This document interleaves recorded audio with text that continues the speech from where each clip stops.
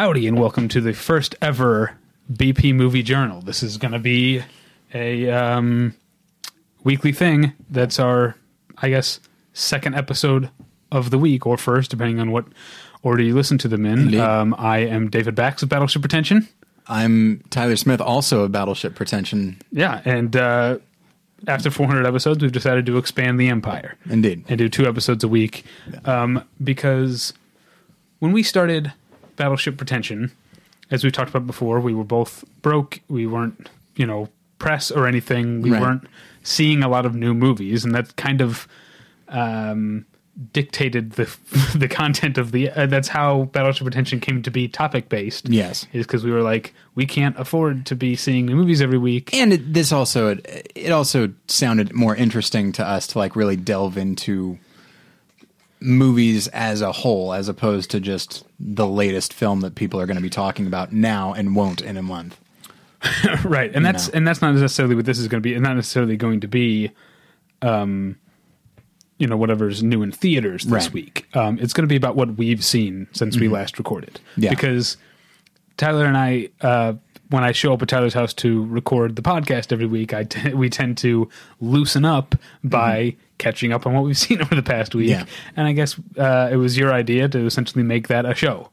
Yeah, just because there are people who wonder, there are people who would like this to be a review show, or more specifically, they just say, I'd like to know what you and David think about such and such a movie. Mm-hmm. And we're never going to do a straight up, slash film or film spotting type of review show. Because those shows are already doing it very well. Yeah, exactly.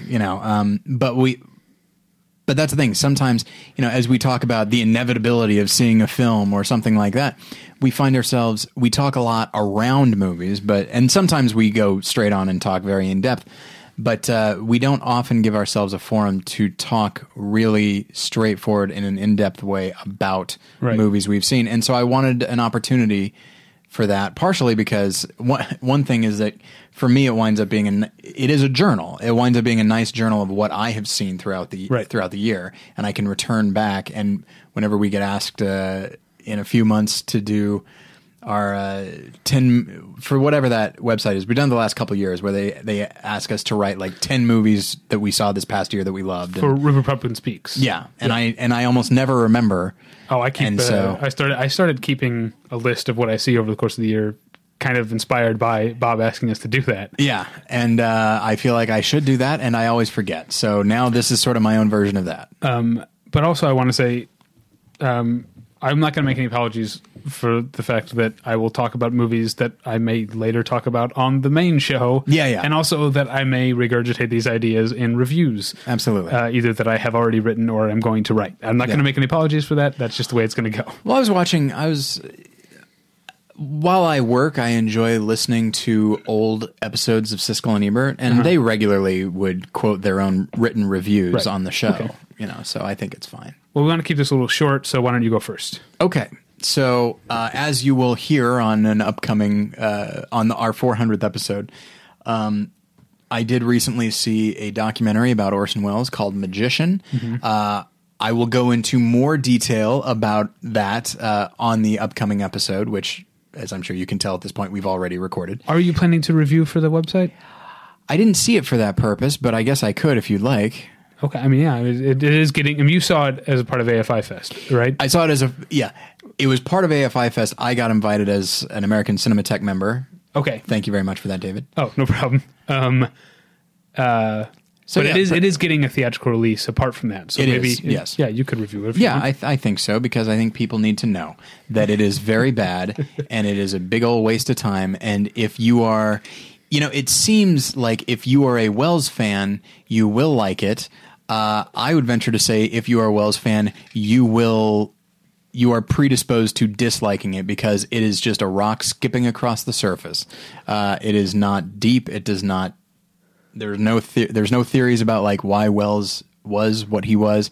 It's just, it might as well be called Orson Welles, a bunch of stuff that happened. And that's all I'll go into, because I go into more detail in the proper episode in a couple days. I had a frustrating AFI Fest in which I did not get to see nearly as many movies. Yeah. I only saw one movie at AFI Fest. Okay. Because I either didn't get into stuff or I had problems with the train and didn't get to stuff on time. AFI Fest is very difficult to navigate sometimes. Like that's the thing. I had a reserve ticket, and there was still this fucking labyrinth that I had to go through to get into the film. Yeah. And I just thought, like, there are people who will do this with no guarantee of a ticket. Yeah. I am never, ever going to do this. This sounds terrible to me. Well, it's fun. I had a great time at AFI Fest last year.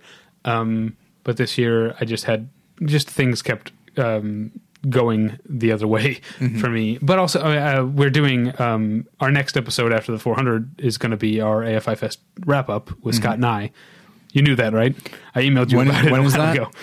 Next week. That's 401? That 401 is going to be that. Okay. I did send you an email. Yeah, but I remembered that I hadn't responded to it, but I forgot if it was a question or a statement. No, I already told Scott this morning. Okay. But luckily, I can actually chime in now. I hope you guys aren't tired of hearing about Magician. Luckily, there are some places do press screenings. Places, films that already have distribution will sometimes get press screenings leading up to AFI. So there are a number of AFI films that I have seen. Yeah. But I only saw one at AFI Fest, and it was called Black Coal, Thin Ice. It was the winner of the Golden Bear at the... Which one is the Golden Bear? Is that Venice? I think it's Berlin. It's Berlin. Yeah. Berlin Film Festival. It won. I don't entirely understand why. It's not awful. It's the plot, in as much as it exists, is that a detective... It starts off, the very first handful of scenes are about a grisly murder happens. A group of detectives go to track down the killer. They find a guy. He ends up shooting and killing two of the detectives, and the third one, our protagonist, gets shot and then kills the guy. So, flash forward, go ahead 5 years, and he's now no longer a cop. He's working as a security guard. He's injured in the line of duty. He's put on some weight, and then he finds out that the wife of the guy who died 5 years ago, 2 other men have died that have been in proximity to her since then. And so he becomes kind of preoccupied with the idea that the guy he killed wasn't the killer, and he starts becoming no longer a cop, but becoming obsessed with this woman and that sort of following her. That sounds like a good movie. Yeah, and it's not bad, but it just sort of lays there, and it's sort of I'm trying to remember, one critic described it as, I think, smugly ponderous, and I think that's kind of how I feel about it, was that it's the kind of movie that I feel like I should be thinking about what really happened, or what does that really mean? Because it is kind of intentionally nebulous like that. But I definitely get the impression that there's actually not that much to figure out. I think it's just a sort of weird, fractured, sometimes somnambulant type of dream movie in which things don't entirely make sense, and you don't always... It also doesn't help that it's like...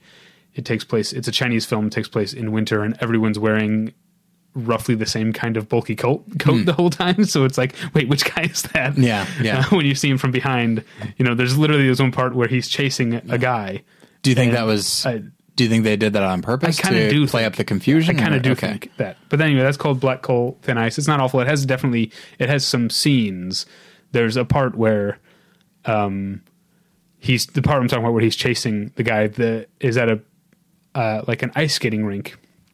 And he's on foot and the other guy is on ice skates. But then the ground and stuff is so frozen, the field behind the ice skating rink is frozen. So the guy leaves the ice skating rink and is still ice skating across the field while he's following him on foot and chasing him down. It's a really cool scene. That's neat. There are some other cool scenes like that, but overall, not that great. Okay. Would you say let's say somebody, this is something that we talk about on More Than One Lesson when talking about the Best Picture winners. Let's say somebody said, hey, I'm going to go see, I've forgotten the name already. Black Coal, Thin Ice. Black Coal, Thin Ice. I'm going to go see that. Would you say, oh, you shouldn't see that? Or would you just say, okay, that's fine? I'd probably say, tell me what you think. Okay, all right. Yeah. So it's not a movie you would warn people away from. Right. Or anything like that.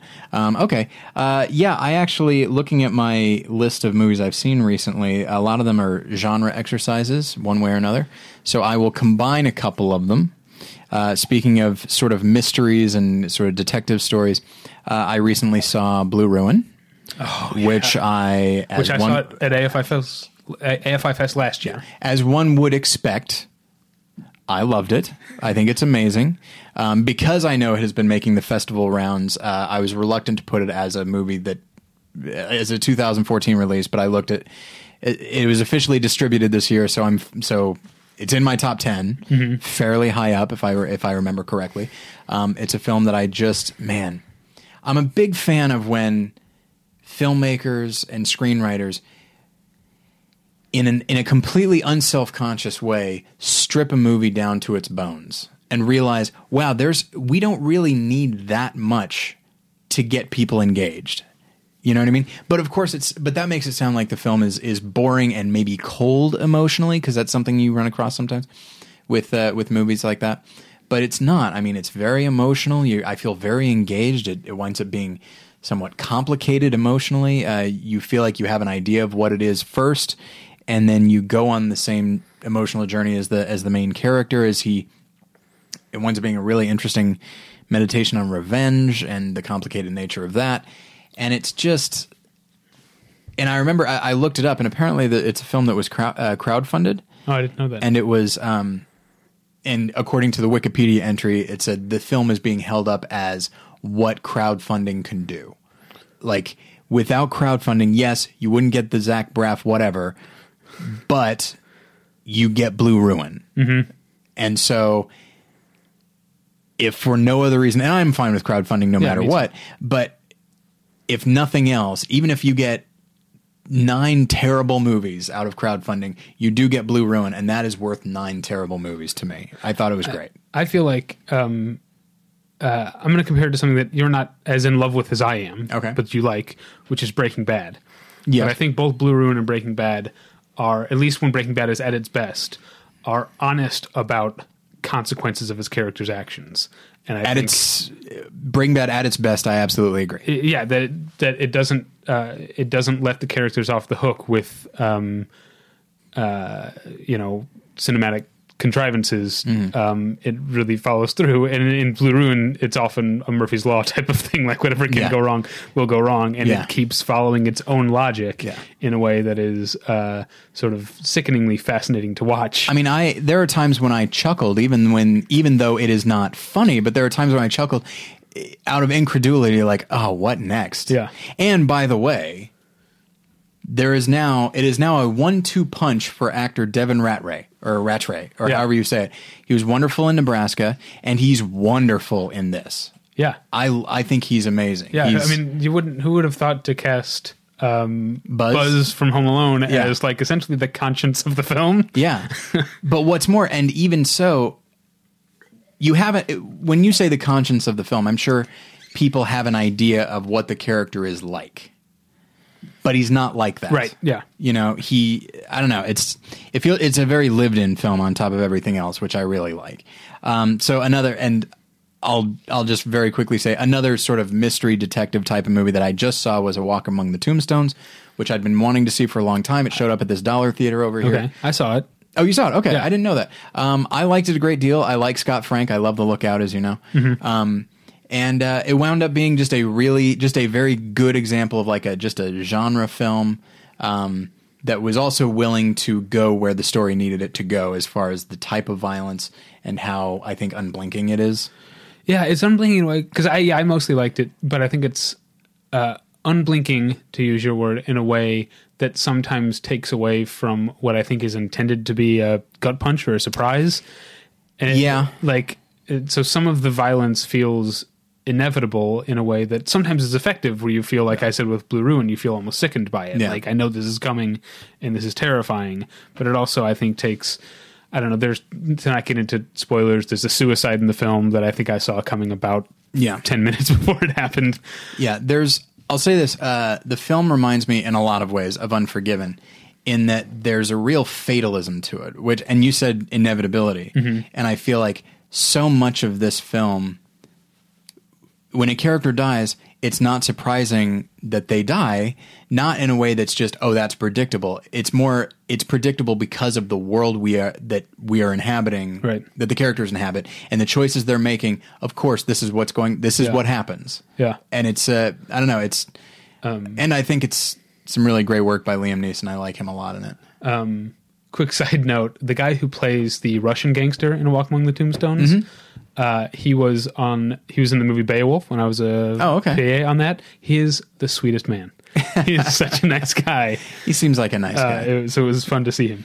Yeah. His name is Sebastian Roche. Yeah, and you know what? I love all the acting. And you mentioned the character that commits suicide. Mm-hmm. I love that performance. Yeah, I think it's great. Yeah. Okay, I saw a movie. No, I'll stick a pin in that. Okay.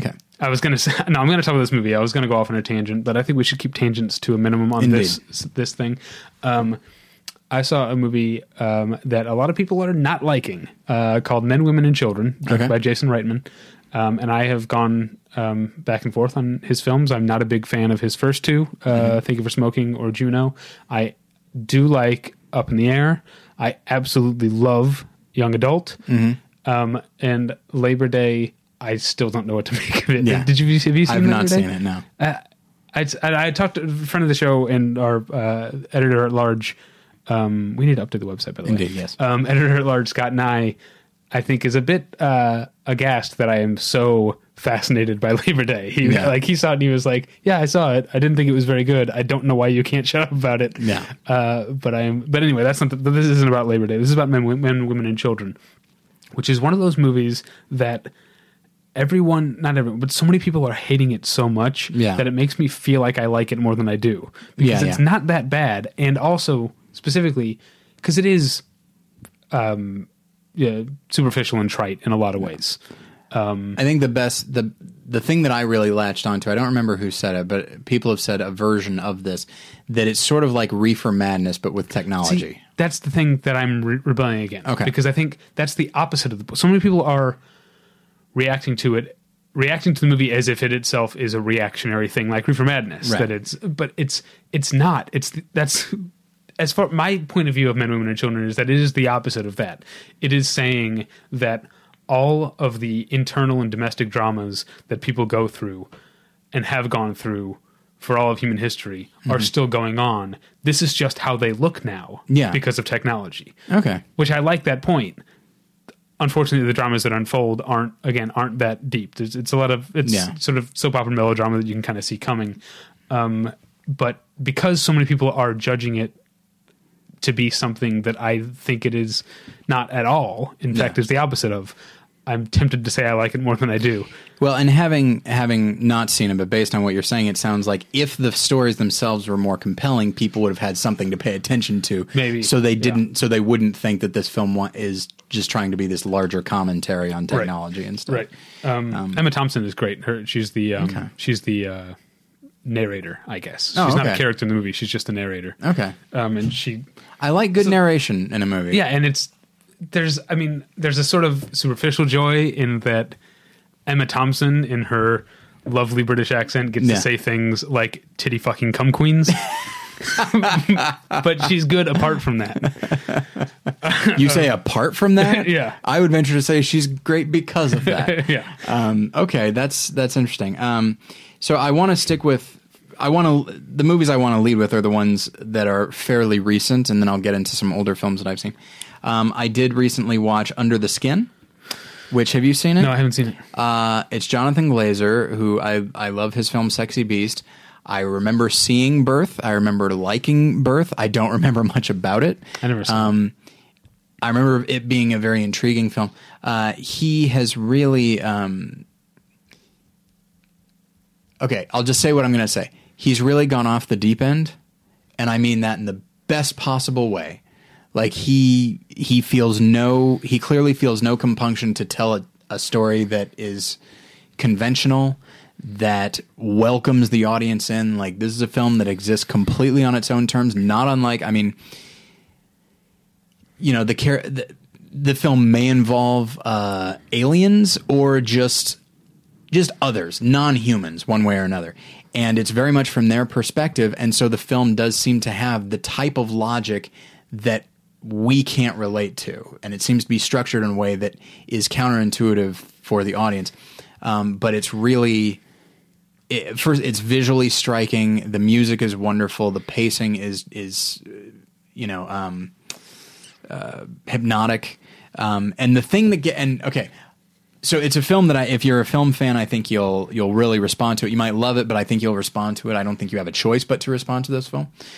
What I will say, there's also the added joy of knowing that, and this is going to sound douchey on my part, I apologize. So Scarlett Johansson gets full on naked in this film. Okay. It's neat to know that there are going to be frat guys out there that say, hey, I hear Scarlett Johansson gets naked in this movie. Finally. Like, then they say, finally, let's go watch Under the Skin. And they have to watch this movie. They have to earn seeing her naked. I enjoy that. That's funny. So, because we're on no tangents, remind me to ask you when we're done about the author of the novel that it's based on. Okay. And then I will say, I saw this further ago than I wanted to incorporate here, but I will say very quickly, I saw Nightcrawler. Mm-hmm. I liked it at the time. I now love it, and this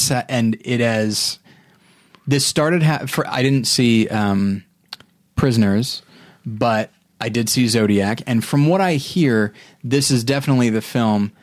What was started with Prisoners is now, in my opinion, solidified in Nightcrawler, that Jake Gyllenhaal has finally realized that he's been a character actor the whole time, and he knocks it out of the park. But it's also just a really beautifully shot film. Robert Elswit shot it. Yeah, and he did There Will Be Blood, right? Yeah. And it's got a nice tone to it, and I really responded to it. I really want to see it. Yeah. And he is fantastic in Prisoners. I saw a movie, but it was a bit of a weird choice for me. I saw the documentary Harmontown. Oh, okay. As a person who has seen maybe 4 episodes of Community, has never listened to the Harmontown podcast, and knows next to nothing about Dan Harmon except that he, going in, I knew apparently he likes to drink and he doesn't get along with Chevy Chase. That's kind of what I knew. He doesn't get along with a lot of people. Well, Chevy Chase doesn't get along with anybody. And I really enjoyed this documentary Harmontown. I don't know that I like Dan Harmon anymore, but it's not a for fans only or a puff piece about him. Yeah. I really like what the director, I forget his name, I don't have it in front of me, what he chose to focus on, which is very humanistic and also keeps its distance and spends plenty of time on characters other than, I say characters, it's a documentary, but people other than Dan Harmon. Because the idea is when he got fired from Community for a season, he took his podcast on tour. Yeah. Rented a tour bus. So it's him, his co-host, his girlfriend, and then I guess, do you ever listen to the podcast? No, I haven't. Okay, so I guess they play Dungeons and Dragons. It's like a regular segment on the podcast. Oh, okay. And they have their own Dungeon Master. Okay, well, that doesn't surprise me. There are 2 Community episodes about Dungeons and Dragons. So their Dungeon Master goes on the road with them. And he is as much a fascinating character as anyone else. Because you, talk about a guy, this is a guy who's, in many ways, standard sort of reclusive, shy, nerd type guy, but really nice, lives with his parents, but almost serendipitously was clearly just waiting for his purpose in life was to be the dungeon master for Dan Harmon, because he's perfect. It's almost like this sounds mean, who was the guy on the Ricky Gervais podcast? Oh, Carl Pilkington. Yeah. Now Spencer's not he's not stupid. Yeah. Spencer's a nice guy, but almost that kind of how did these things come together so perfectly? That's what it is with Spencer, and I ended up loving him a lot, and really enjoying the journey that the director, whose name I am forgetting now, sort of imposes on the story, I guess, about Dan Harmon and about I guess it sort of just jives with my worldview of being in some ways very warm and optimistic, but also very clear-eyed about how awful people can be at the same time, and manages to embody both of those points of view in Dan Harmon himself. That's interesting. It shows, on the one hand, it shows how much Dan Harmon's podcast and TV show and just his presence as a person mean to, weirdos all over the country who come out and are they're not just coming out to laugh, they are emotionally moved by this guy, but you also see that he's like not exaggerating, like verbally abusive to his girlfriend at times, especially when he's drunk. He definitely drinks too much. And so you see both of those things, and the film is so unjudging. I found it really, really interesting. That sounds fascinating. And I'm not going to start watching Community, though. Quick tangent. In the, I guess, Yahoo season of Community, they announced 2 additional cast members, Paget Brewster and Keith David. That's awesome. I'm a big fan of both of them. I don't know who I like more. Well, I'll tell you one thing. Speaking of Keith David, this is not why I brought it up, but I realize now that I have made a transition into a film that I saw at long last. I saw John Carpenter's They Live. Oh, I've never seen it. I enjoyed it tremendously. It is... I mean, in many ways, it's the political... It's not even an allegory. It's just all there. They just come out and just say it. That the rich and the elite are basically these alien things that come here to distract us with goods and services and television and that sort of thing so that they can just suck up all the resources and that sort of thing. It's really obvious. It's really clunky. And in a way, not unlike Nightcrawler with the way it talks about the media, I almost want to say, and I realize They Live came out during the Reagan era, so there's that. But I almost want to say, like, you don't think you're the first one making this point, right? But that's okay. That doesn't bother me because I kind of respect how unabashed they are about it. But They Live as a thriller is a lot of fun. I had previously only seen The Fight. Do you know what I mean when I say that? No. Okay. There's a fight that goes on comically long between Roddy Piper and Keith David. It is ridiculous because I had seen it out of context, which, by the way, seeing it in context really does not add much. It still is just, it's like they said, okay, we've got this fight choreographer that we want to keep around, so let's give him something to do. And then they built a movie around what he did. But the movie has nothing to do with what he did. It's crazy. But it's still a lot of fun. And the movie is just tremendously fun. And so I highly recommend watching that. And then lastly, I saw a wonderful film that I don't know if you do this very much. It's a thing I do from time to time. Barnes and Noble or Criterion will have a half off sale, and I just think, okay, you know what? I'm going to bite the bullet. I'm going to buy some stuff I haven't seen, and we'll see how it goes. Sometimes it pays off. Sometimes it doesn't.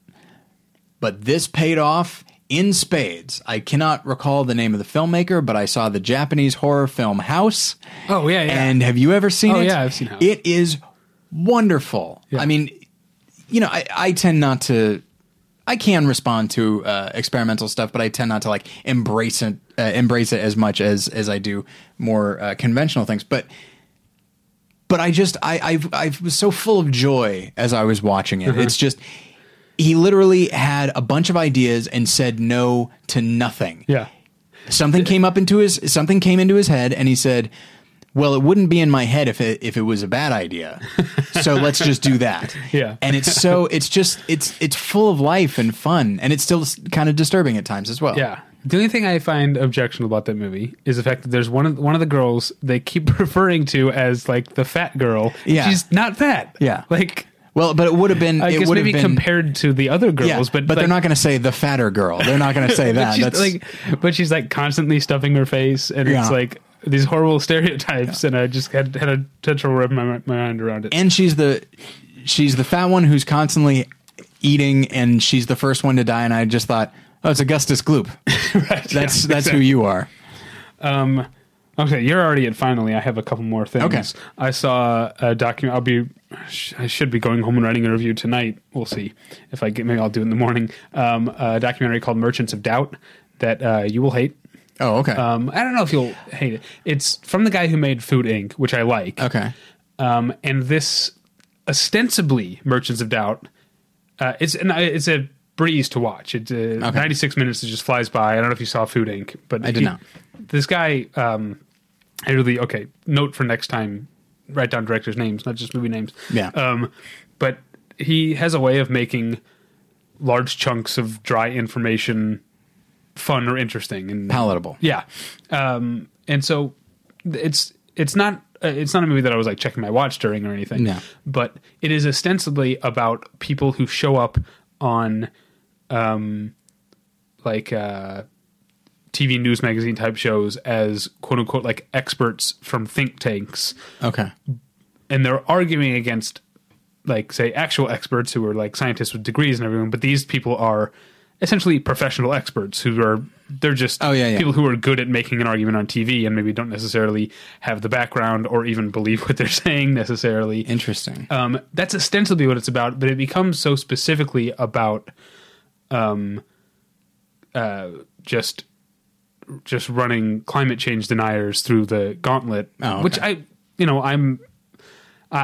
think those people are doing a lot of damage, but it just becomes kind of one note. And also I felt like kind of disingenuous because you sold this movie, you started with the tobacco industry and you started with weird things like fire retardants in furniture, which is that subject is actually, that chapter of the film is actually really interesting. Mm-hmm. But as it goes on, it becomes clear like, okay, maybe you have started with this idea of it being about this group, because there's a group of people and there aren't that many of them. You see them show up, they show from time to time on different shows and not necessarily even for the same cause or whatever.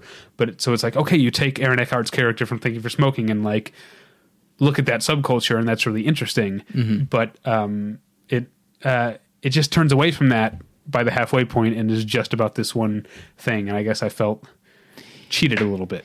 Yeah, almost as though... Yeah, because I remember there was a movie that I saw I think it's called Clean Flicks or Pure Flicks. Okay. I think it's called Clean Flicks. And it's about those companies that they don't exist anymore, but they would edit movies, edit like R-rated movies to make them acceptable to certain Christian groups and that sort of thing. And it was really interesting. And then it talked about like, people that did the editing, guys who had video stores devoted entirely to these movies and that sort of thing. So it's very broad, and it brought up the idea artistically of, is this an okay thing to do, and that sort of thing. And then it just zeroes in on one guy specifically. Mm-hmm. And I understand the idea of picking somebody as a microcosm. But then also it explores some of the sort of sexual dalliances he's had in the past and all that, and trying to point out sort of the hypocrisy of him, and then maybe using that to talk about the hypocrisy of others, except of course maybe they don't have that hypocrisy, and now it just turns into a hit piece on this guy that is not a public figure by any stretch. And I just feel like it bothered me because I just thought like you really had something, and you settled for something much smaller. And the thing is, if instead of this being Merchants of Doubt, if it was the anti-climate change denier documentary, because I'm mostly on the guy's side. I mean, I don't know. I joke that like compared to my family back in Missouri, I'm like a pinko commie. Yeah. Compared to my friends out here, I'm like spinelessly centrist. Mm-hmm. So I'm not as far to the left. I believe a milquetoast Combs to my hardcore Hannity. Is that what I said? Is that what someone said? It was on iTunes. Oh, that's awesome. Yeah. Milquetoast Holmes. Yeah. I like that. Combs. Combs is what I meant to say. Yeah. But so it's like I'm mostly on the guy's side, but I just felt like I have to be like a film critic first, and this is not a well-made or cohesive documentary. Yeah. Anyway, congratulations! You now know what it's like to be a Christian seeing God's Not Dead. Okay, and then I saw a real bad movie. Okay, called Begin Again. It's the John Carney, the guy who made The Wonderful Once. Yeah, it's a beautiful film. One of my favorite films of the past 10 years. Yeah. Begin Again is just, I think it's trying too hard to recapture that. Because it is sort of that semi-musical type thing like Once. And I do think it's safe to say, and especially now that you've kind of told me about this, Once is kind of a lightning in a bottle sort of thing. Yeah, maybe. So Mark Ruffalo plays a guy who was a hotshot record exec who went and was very influential in the early 90s and along with Mos Def, credited as Yassine Bey, which I'm not used to seeing. I didn't put two and two together in the opening titles. Yeah, when I saw Life of Crime, I thought, hey, where's Mos Def's name? Oh, right. Yeah. So they were record execs together at a major label and then founded their own label that was very influential in the early 90s. And he, at this point, Mark Ruffalo's character is divorced and hasn't actually done anything. It just sort of shows up sporadically over the past 10 years or whatever. And so he loses his job and serendipitously, while on a bender, sees Keira Knightley performing at an open mic and decides he wants to represent her, even though he no longer has the means to do so because they have a company. So they decide to make a sort of guerrilla album where they get musicians to volunteer or get points on the back end or whatever you call it, and to... That does sound familiar, yes. To run around the city and record live performances in alleys and on the boats in Central Park and on rooftops and all over New York City. And it's about as contrived as cutesy as that makes it sound. And there are some things that have a little bit of a rougher edge to them, but it never really works. The best thing about the movie is Adam Levine, who plays an Adam Levine type character, who was like Keira Knightley's boyfriend who got famous and became a douchebag. Okay. And the absolute best thing about the movie for me is at one point Adam Levine's character, whose name is Dave, sends a text message that says, "Come see my show at the Gramercy Saturday night, please. Dave." He signs his name at the end of the text message. And I don't know if that's supposed to be because he's a douchebag or if whoever is in charge of the movie, that part of the movie, thought that that's how text messages work. Yeah. But I laughed out loud in the movie. My wife didn't necessarily know, but when I told on the car at home, when I said, "Did you notice?" And then we both couldn't stop laughing about it. So that's what my takeaway from Begin Again is. All right. That, so watch the movie and look for that text scene. Yeah, it's near the end. So that's all the movies. I want to include, maybe going forward, include TV in this a little bit. Sure. But I hadn't done a lot of preparation, so I'll just mention a couple of shows. How to Get Away with Murder is a very enjoyable show week to week that could, if it doesn't lose sight of what it is, could remain good, but also could go very quickly off the rails if it forgets to balance real character and metaphorical work with the sort of insane 15 plot twists an episode pace that it's keeping up, which I'm okay with. And then the other thing that I'm watching, I'm almost done, is a Cartoon Network miniseries, which is not something Cartoon Network, but a contained miniseries called Over the Garden Wall that is fantastic. If you heard me talk about it on Hey Watch This, when I only watched the first 2 episodes, you might have heard me express a little reservation. But the further you get into these 10, and it's 10 episodes, but they're each 11 minutes long. Yeah. The further you get into these 10 episodes and the deeper you go, it becomes weirder and creepier. Tim Curry voiced a character named Auntie Whispers, who is, I can't describe this character to you. She is so weird and creepy. And that name is weird. Auntie I'm Whispers. happy that, because I know Tim Curry last year had a stroke. And I'm happy that apparently, maybe he did this before that. I don't know. The voice cast is fantastic, though. Yeah. Christopher Lloyd, Melanie Linsky, Shannon Sossaman. Elijah Wood is the lead. Okay. The lead voice. And I'm sure I'm leaving out, Chris Isaac did a voice. Okay. He did one of the cooler characters. Voices. And I'm sure I'm leaving out some voices. And then the second to last one was called Into the Unknown. Was really fantastic because it was mostly a flashback. It was almost entirely a flashback. And I don't want to go into spoilers, but I'm so glad that the show waited until this late in its run to go back and see these things, because it, in a way that I think is really healthy, reinforms everything you've seen. I don't want to go into spoilers on that, but it was a really fantastic episode and felt both completely apart from and completely a part of the rest of the series. Yeah. So, Over the Garden Wall is fantastic. Anyway, I guess that's our first movie journal. I guess so. So, okay. I think we're done. Yeah. Okay. All right. I don't know how we'll figure out a way to end these things. Yeah, it'll be fine. All right. Bye. All right, bye.